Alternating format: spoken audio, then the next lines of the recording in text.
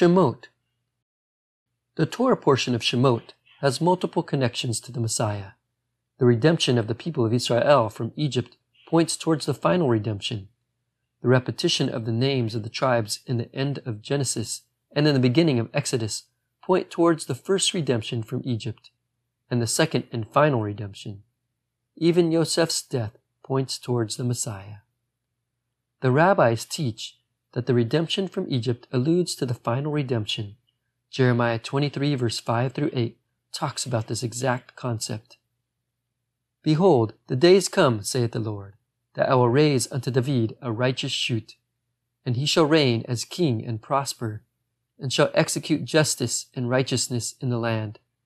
In his days Yehudah shall be saved, and Israel shall dwell safely. And this is his name whereby he shall be called. The Lord is our righteousness. Therefore, behold, the days come, saith the Lord, that they shall no more say, As the Lord liveth, that brought up the children of Israel out of the land of Egypt.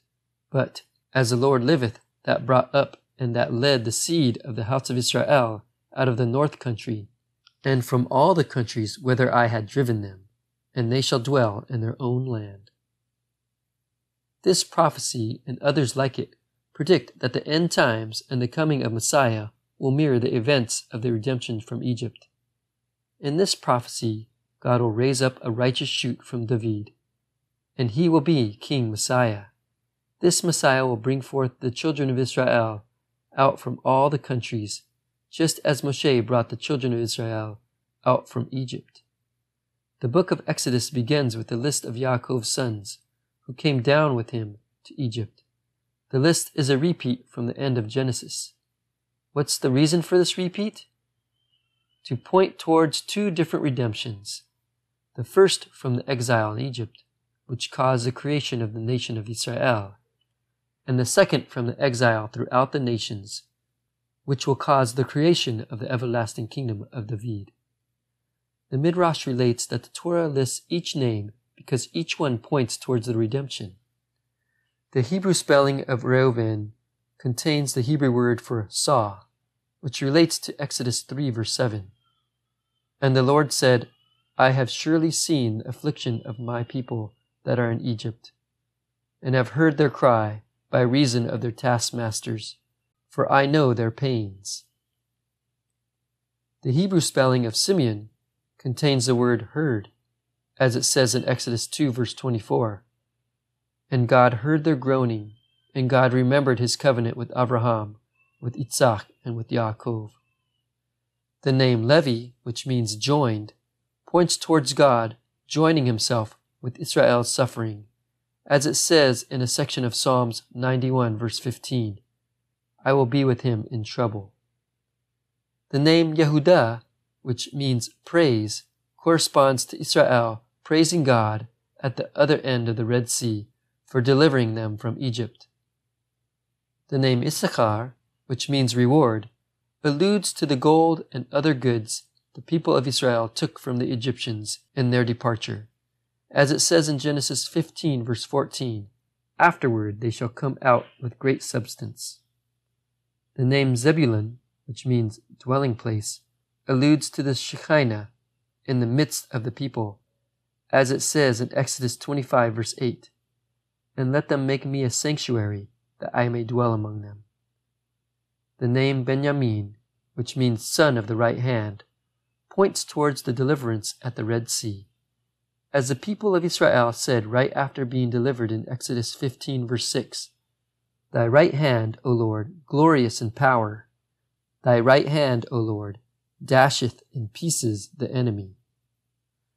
The name Dan, which means judgment, refers to God's judgment of Egypt. As it says in a section of Genesis 15 verse 14, that nation whom they shall serve will I judge. The name Naphtali, which sounds like the Hebrew word for honeycomb, points towards the giving of the Torah and the commandments, as it says in Psalms 19 verse 11, sweeter also than the honey and the honeycomb. The name God, which sounds like the Hebrew word for coriander, points towards the manna, as it says in Exodus 16 verse 31, it was like coriander seed. The name Asher, which means blessed, points towards the congratulations the peoples gave when they heard the story of the Exodus, as it says in Malachi 3 verse 12, "And all nations shall call you blessed." The Hebrew spelling of Yosef is the same root of the word again. It points towards the second redemption, where God will again save his people from their oppressors, as it says in Isaiah 11 verse 11, "And it shall come to pass in that day that the Lord will set his hand again the second time to recover the remnant of his people." Before Yosef died, he gathered his brothers around him, and he gave them a prophecy, as it says in Genesis 50 verses 24 and 25. "And Yosef said unto his brethren, I die, but God will surely remember you, and bring you up from out of this land unto the land which he swore to Abraham, to Isaac, and to Yaakov. And Yosef took an oath of the children of Israel, saying, God will surely remember you, and ye shall carry up my bones from hence." This prophecy came with a request that his bones not be left in Egypt. Just as the life of Yosef points towards the life of Messiah, the death of Yosef points towards the death of Messiah. Even though Yeshua was willing to lay down his life for his people, he was not willing to stay in his tomb. Instead, he did what it says in Hebrews 5 verse 7, "Who in the days of his flesh, when he had offered up prayers and supplications with strong crying and tears unto him that was able to save him from death, he was willing to die, but he was unwilling to stay dead," just as Yosef pointed towards his eventual resurrection by saying, "Carry my bones from here." Yosef spoke to his brothers about Israel's eventual redemption from Egypt.